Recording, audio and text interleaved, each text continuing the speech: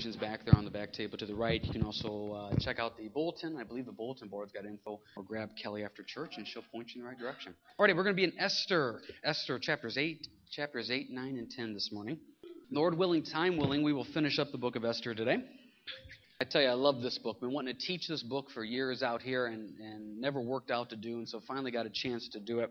And what a wonderful, neat book it is. As we've said numerous times out here, the key verse in the book of Esther is verse 14 of chapter 4, that who knows whether you have come to the kingdom for such a time as this. We use this phrase a lot in the book of Esther, a God thing or a divine appointment or a God appointment, where the Lord is working something out behind the scenes that you don't realize, I don't realize, He's working this out, and then it all comes together and you step back and you say, wow, Lord, now I see it. Remember, throughout the book of Esther, through 10 chapters, the word, the name of God is never mentioned, which is a picture of God sometimes doing things, once again, that you don't see and I don't see. And we have to trust in faith that He's working. And one of the hardest things to do is to have those Esther moments of, Lord, what's going on?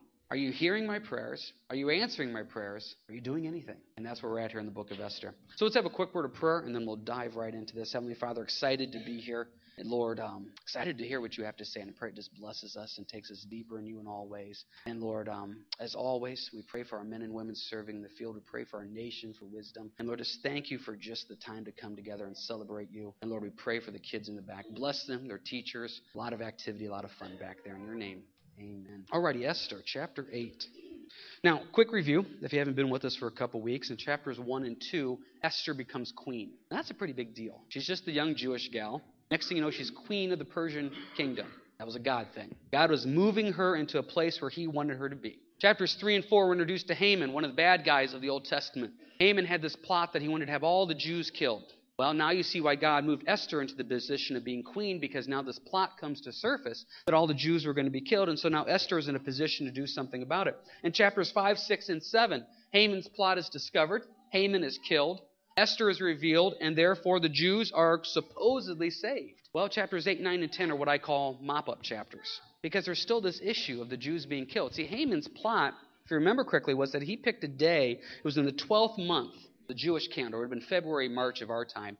And that during that 12th month, they picked a certain day where it was okay to go kill a Jew. You see the Jew, you just go kill him.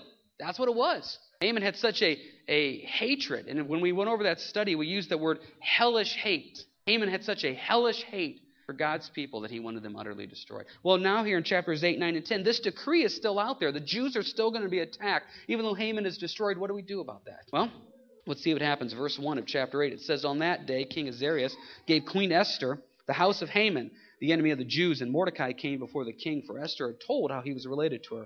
So the king took off his signet ring, which he had taken from Haman, and gave it to Mordecai, and Esther appointed Mordecai over the house of Haman. Now, you got to remember Mordecai. Mordecai was Esther's uncle. He's the one that raised Esther. Now, it's important to know, because Mordecai we've talked about a lot. At the end of chapter 2, Mordecai discovers a plot where King Ahasuerus is going to be killed. So Mordecai goes and tells of the plot. And what happens to Mordecai?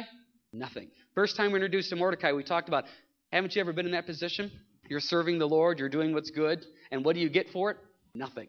You're loving your wife as Christ loved the church. You're respecting, honor, and submitting to your husband. What do you get out of it? Nothing. You're cleaning the church when no one sees. You're serving in the ministry that no one wants to do. What do you get out of it? Nothing. And we talked about how with Mordecai, we serve and obey God because it's the right thing to do, not to get the rewards and the pat on the back. So now, a little bit later on, we see Mordecai get honored in chapter 6. And we talked about how God does see. He does respond. He does hear. He knows when we're going through difficult times. And He still keeps track of it, even though no one else may see.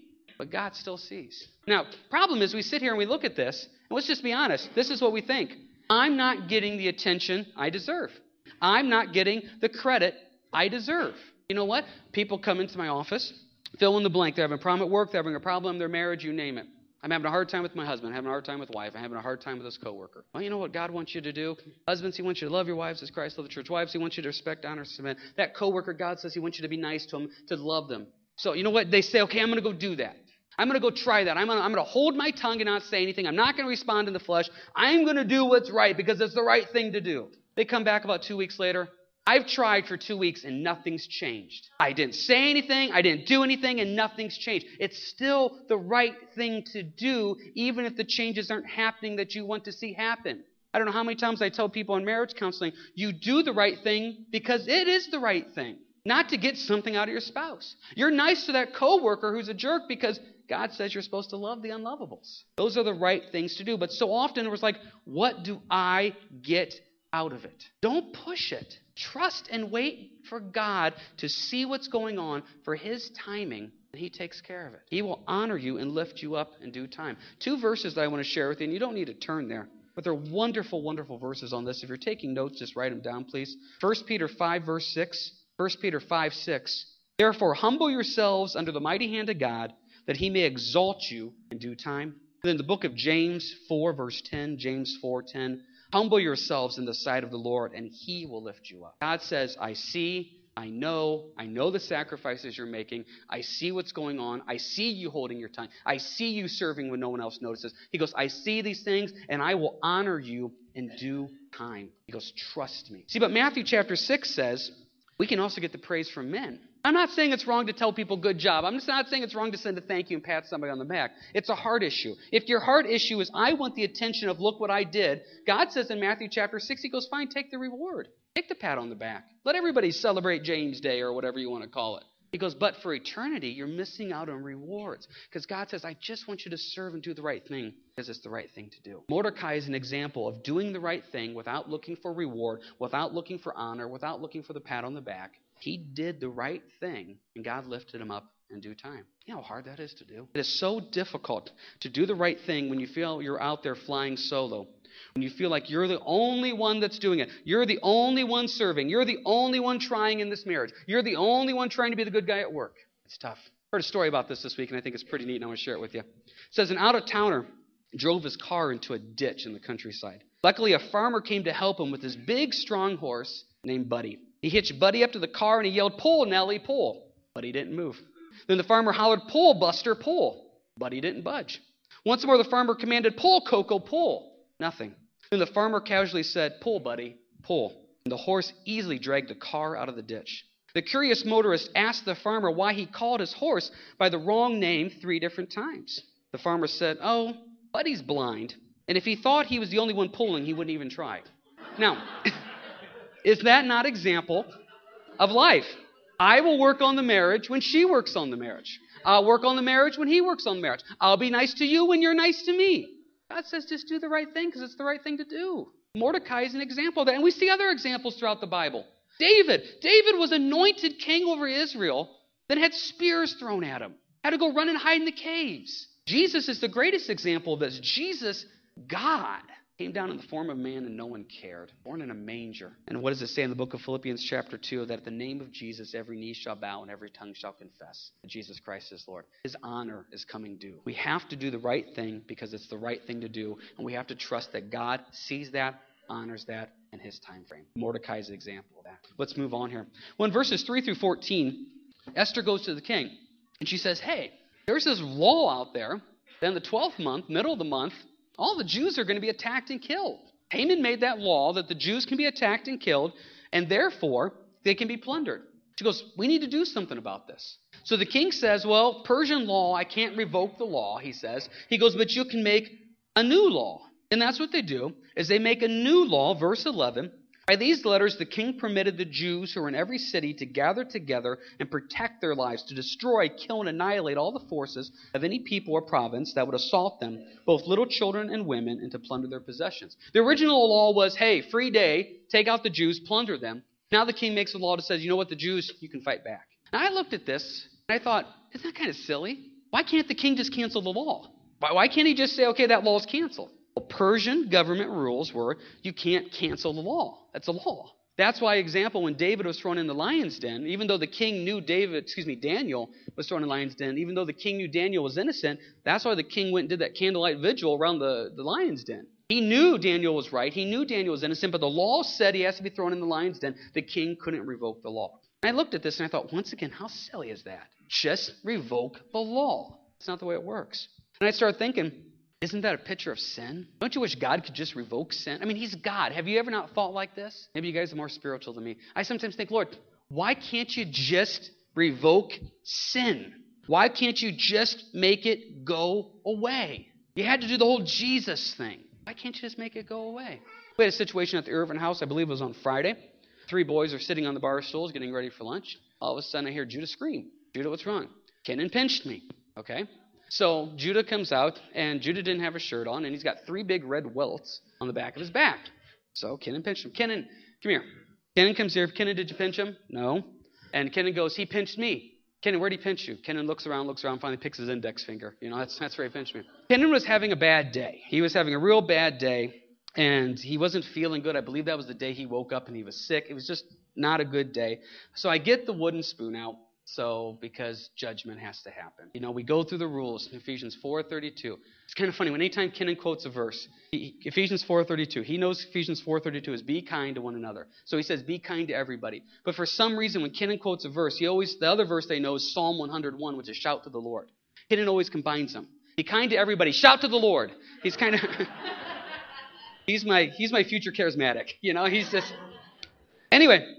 So be kind to everybody. He knows that. I believe he's truly sorry. He's truly heartbroken over this. And so I said, Kenan, what's grace and mercy? And if you ask any of my boys what grace and mercy is, they define grace and mercy as we don't get spanked.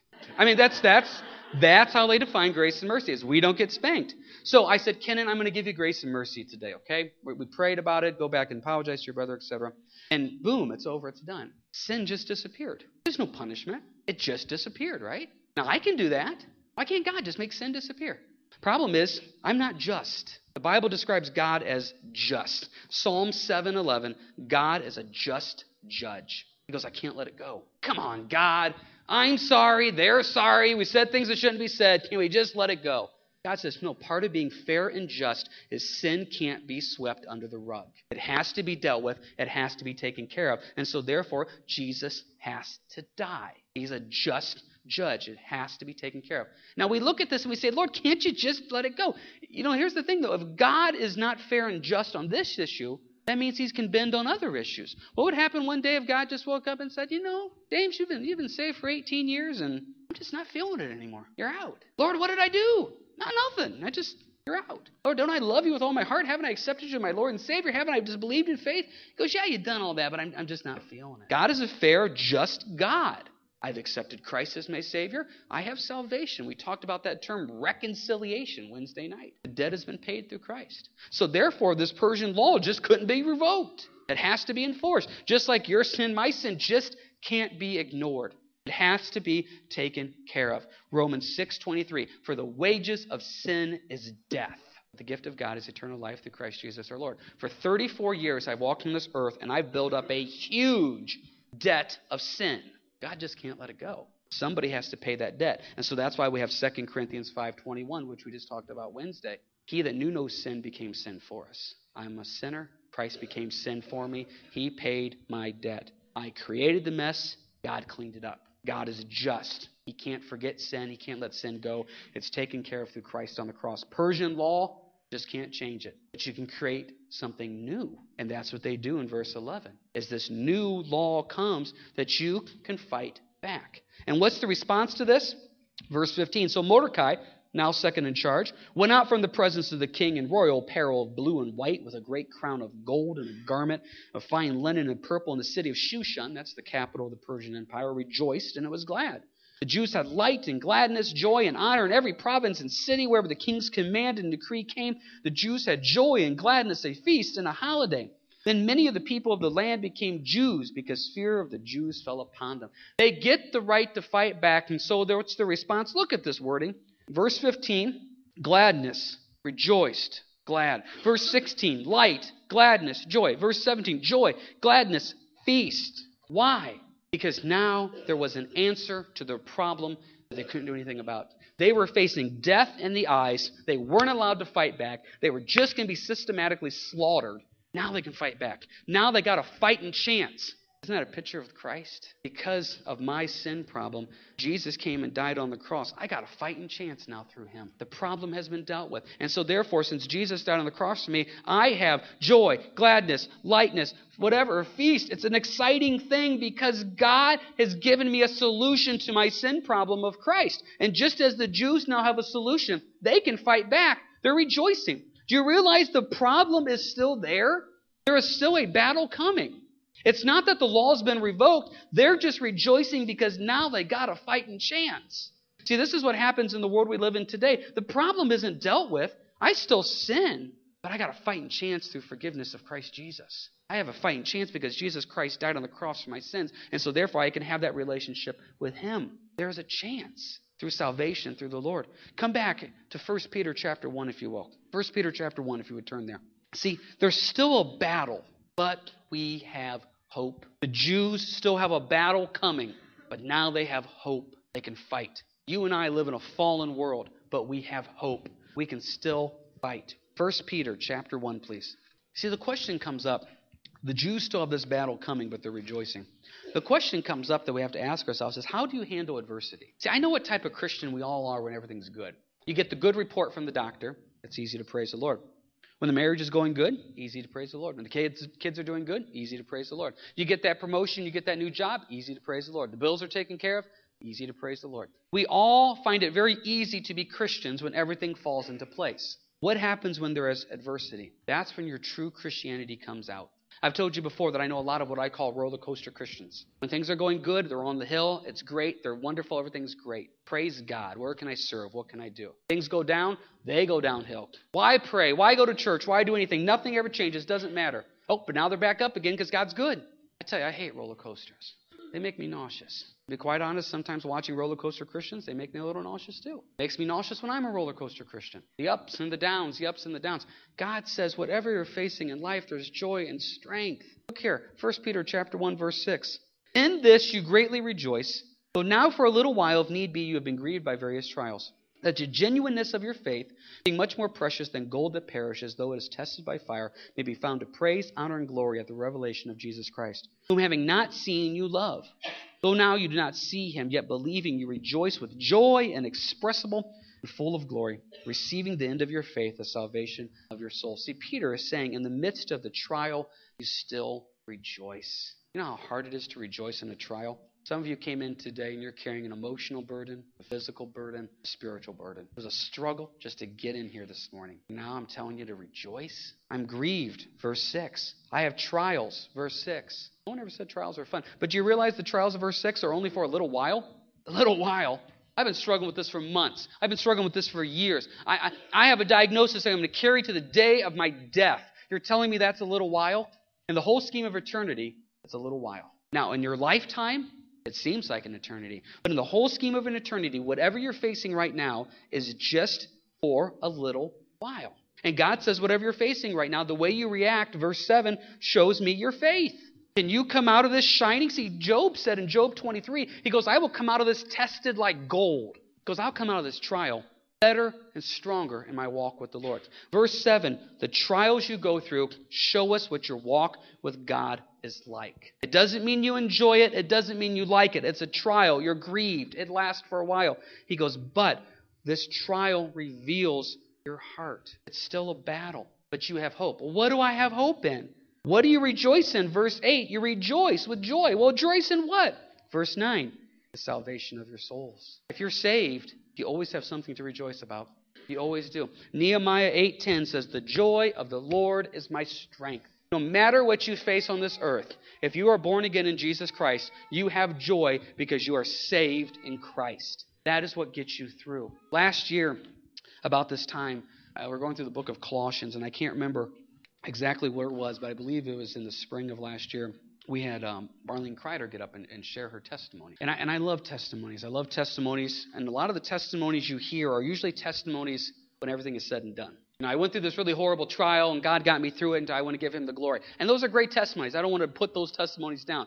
That's a lot of testimonies you hear. Very rarely do you ever hear the testimony in the middle of the trial. But we had Marlene get up about a year ago, and what she said really made a difference and impacted people, because people want to see somebody in the middle of the trial say, to God be the glory. When we put the sermons online, the website that we use to put them online, they have this little statistics area where you can see how many times they've been listened to, and over the last 7 days, 30 days, 90 days, whatever, lifetime listens, etc. And they also have this other little section where it tells you the top 5 ones that people like to download and listen to. And you know what the number one message that people wanted to download and listen to was Marlene Kreider's testimony. Because She got up in the middle of the trial, and her trial was that she stood there, and she said, I'm having testing done right now to see if it's cancer. And it ended up being cancer, and she's going through chemo right now, battling this cancer.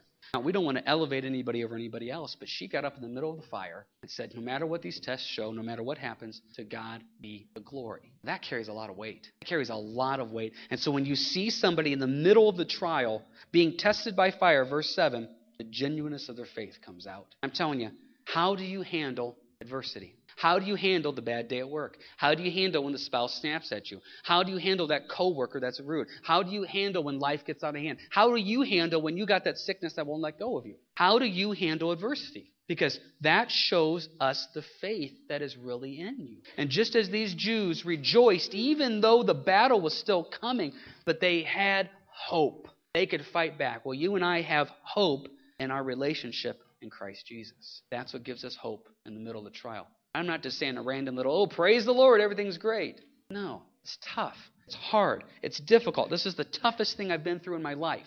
But God is my strength, and He's getting me through it. To Him be the glory.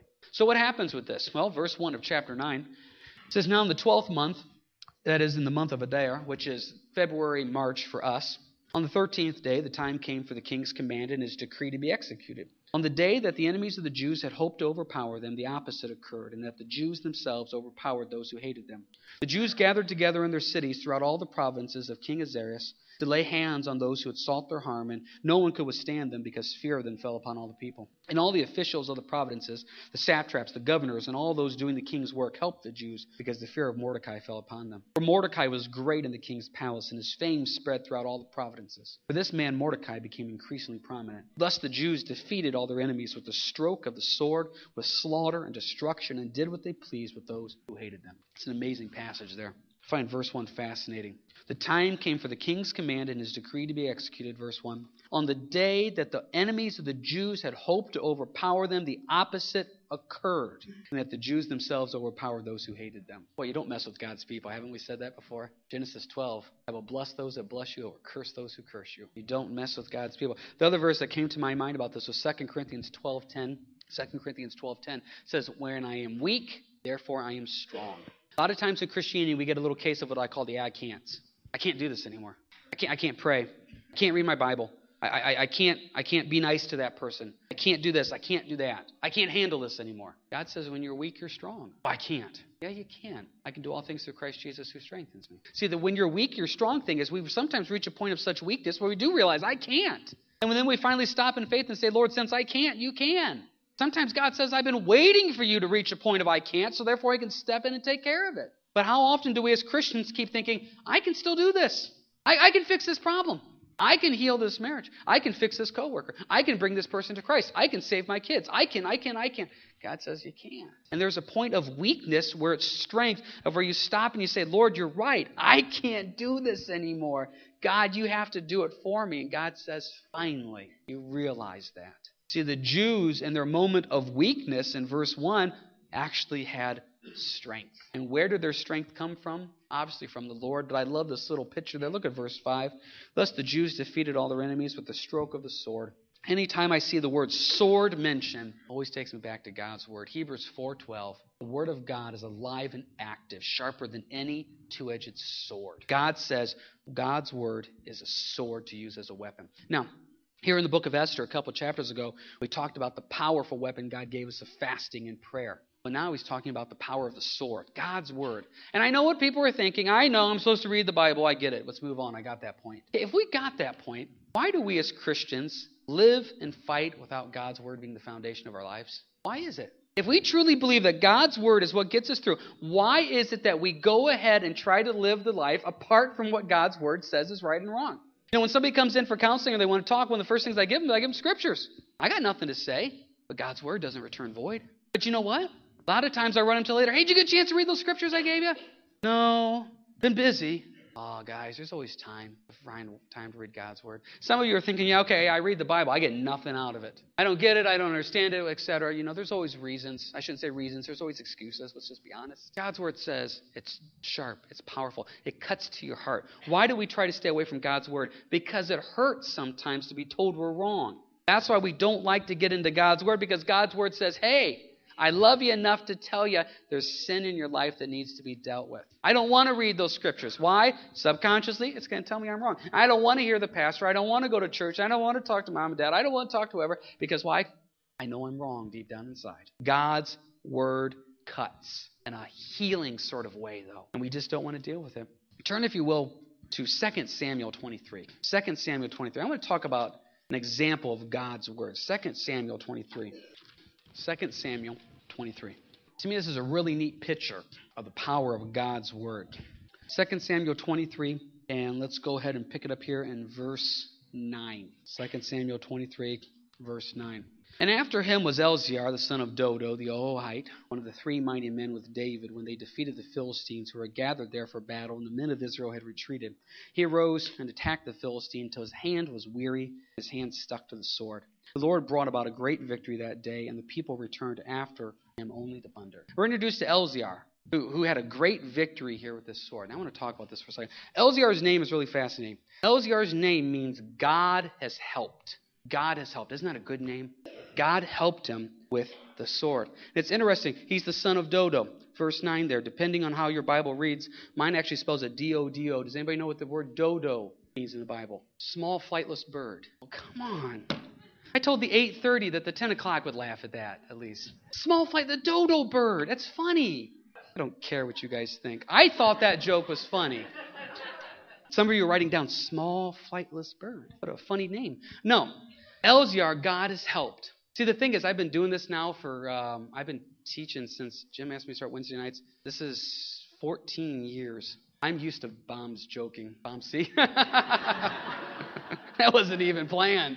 Oh, let's just give up right now and quit while we're ahead. God loves you. God bless you. I'll be here tomorrow. I don't care if the jokes bomb anymore, because I just keep on trucking.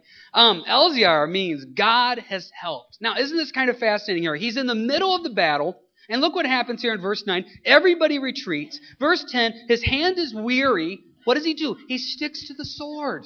Now, let's just be honest. You're in a spot right now where you may be in an Elzar moment. Everybody's retreated. It's just you. No one at work cares anymore. You're the only one trying. No one's helping to serve in that ministry.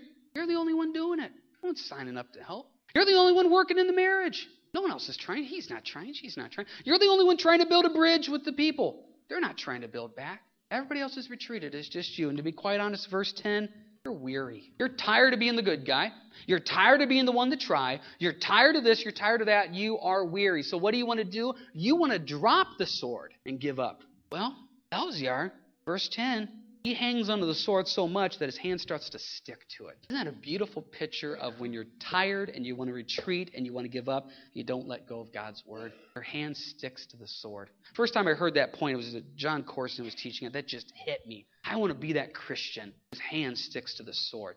I want to be that Christian that when somebody comes up and says, hey, I'm struggling with this, I don't know what to do.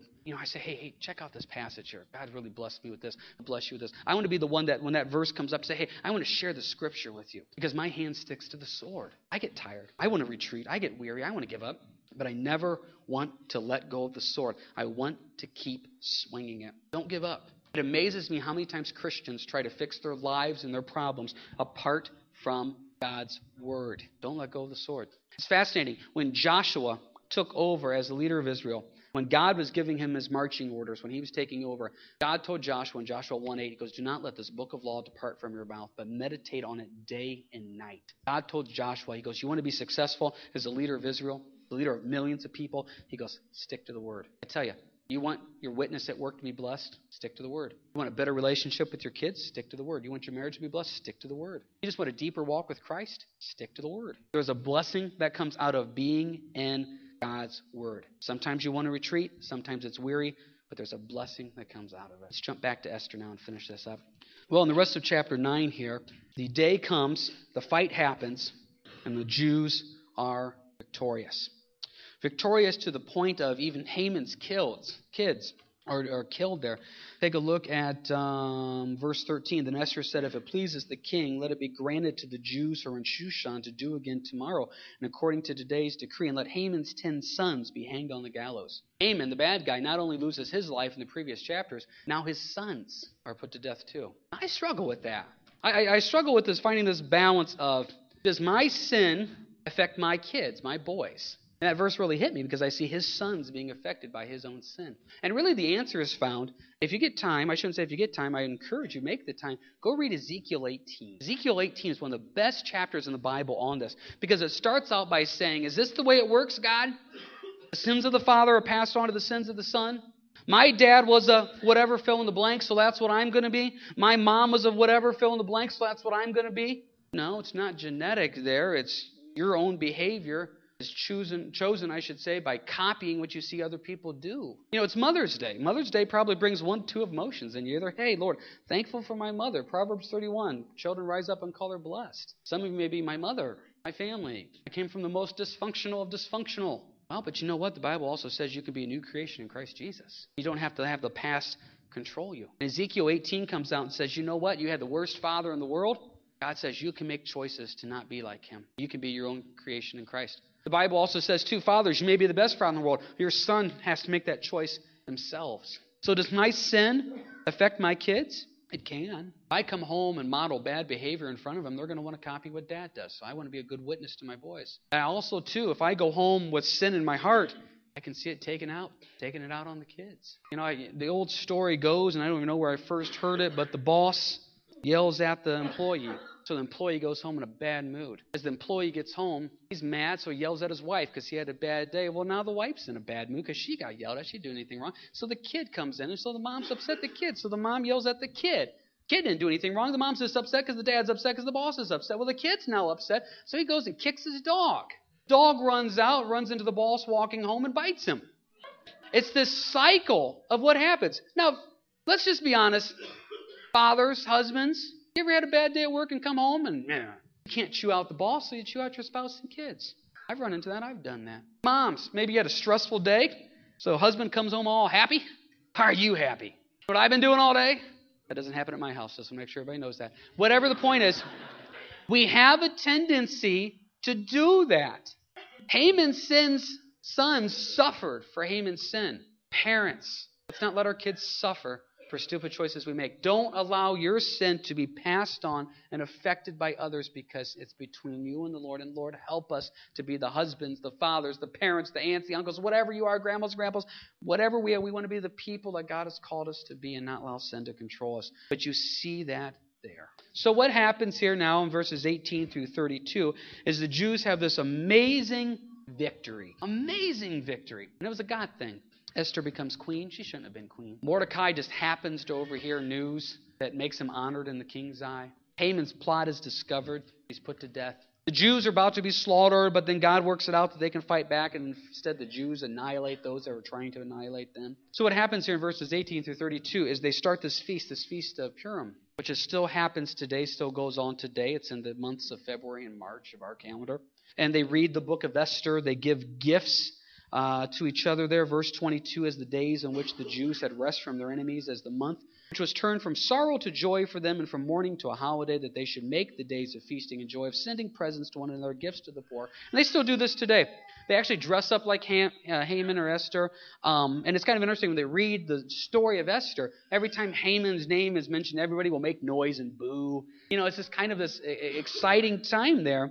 And it's neat that this is still remembered. I think that's important. 2 verses to close up on this. Look at verse 28 first. That these days should be remembered and kept throughout every generation, every family, every province, and every city, that the days of Purim should not fail to be observed among the Jews, and that the memory of them shall not perish among their descendants. They start this feast. It still goes on today, thousands of years later, because they said, we don't want to forget this. If you remember when you were with me when we went through the book of Joshua, one of the points that came on in the book of Joshua was something called memorial stones. That anytime the Jews had a great victory in the book of Joshua, they set up a memorial stone to remember what God has done. I think it's a great idea. How often do we spend weeks, if not months, maybe years praying for something? God answers, and we're like, oh, Lord, thanks, and we move on. I never used to be a big fan of journaling. I never was a journaler type of guy, and now I've reached a point I love writing down what God has done. I want to remember that. So I'm just going to be honest with you. It's just like the kid at birthday. He opens up one gift, tosses, oh, great, tosses it aside, right to the next one. Don't we do that sometimes with our Lord and Savior? Lord, thank you, thank you. Now what? Let's do that. Let's have those memorial stones. Some way, somehow in your life, make note and some remembrance when God did something. So that way, let's just be honest. When the emotional times of the past want to come into your life and the enemy wants to plant those seeds of prayer doesn't do anything, everything falls apart, nothing ever works, go back and read the answers to what God has given you. Those memorial stones, a remembrance. And some of you need that today. Because look at verse 22 one more time. How many of you come in today with sorrow? How many of you come in today with mourning? God says, I'll turn your sorrow to joy and your mourning to a holiday. Once again, how many of you here today, it was a struggle just to get here? Now, you may have put on a happy face, but the truth of the matter is you're hurting. You're hurting physically. You're hurting spiritually. You have doubts. You have questions. God's not hearing, not answering. I don't know. You feel empty inside. You're hurting in your marriage and your relationships, your work, your kids. I don't know, emotionally. And you have a lot of sorrow and you have a lot of mourning. Aren't you thankful that the book of Esther is here given to us to remind us God is working behind the scenes even when you don't see it? You realize how many answered prayers are sitting out here today? Because people took the time over weeks, months, and years to pray for you. And there's answered prayers right here, right now. Well, I don't see what God is doing. Isn't that the whole point of the book of Esther? Sometimes you don't see what God is doing. But do you trust that He's moving and working even when you don't see it? Just because God doesn't reveal the plan doesn't mean the plan isn't working. God is moving and working even when you don't see it. And He is working on turning your sorrow into joy, your mourning into a holiday. Now the question comes up, are you willing to open up your heart to Him and say, okay, God, I need your strength right now because I can't do this on my own? Are you willing to allow yourself to become weak so that way you can become strong? Are you willing to stick to the sword and cling to it? I tell you, if you're going through a tough time and you're like, okay, James, I want those passages, I want those verses, call me, text me, email me, grab me. I will give you passages that are encouragement. In fact, I'll probably tell you right now, if you come to me and you say, I'm struggling, as soon as you say struggling, you know what I think of? Psalm 40. Some of you have probably said, yep, I actually had somebody, and I don't remember who it was, so if you're out there, I apologize. But someone said to me one time, they were going through a tough time, and they said, hey, I'm going through a tough time. I said, hey, have you read Psalm 40? And they said, yeah, that's the passage you gave me last time. So I must say it a lot, and I don't even realize it. Psalm 40. And then I said, well, have you read Psalm 40? Go to Psalm 37. After Psalm 37, say Psalm 23. After Psalm 23, Psalm 91. Psalms are like healing oil. David went through so much, guys. I mean, he went through so much. And so when he's writing those Psalms, he's opening his heart of hurt and pain and saying, God, I need you. So if you're struggling, get into the Word. So often people say, well, I read it. Nothing changed. Sometimes it's like taking the medicine. As soon as you swallow it, you don't feel better, but it works. It works inside of you, and you got to trust that God is moving and working even when you don't see it. If that's all you get out of the book of Esther, God is moving and working even when you don't see it. Keep praying. Hang in there. Don't give up. Cling to the sword. Glenn, if you want to come forward here for the final song.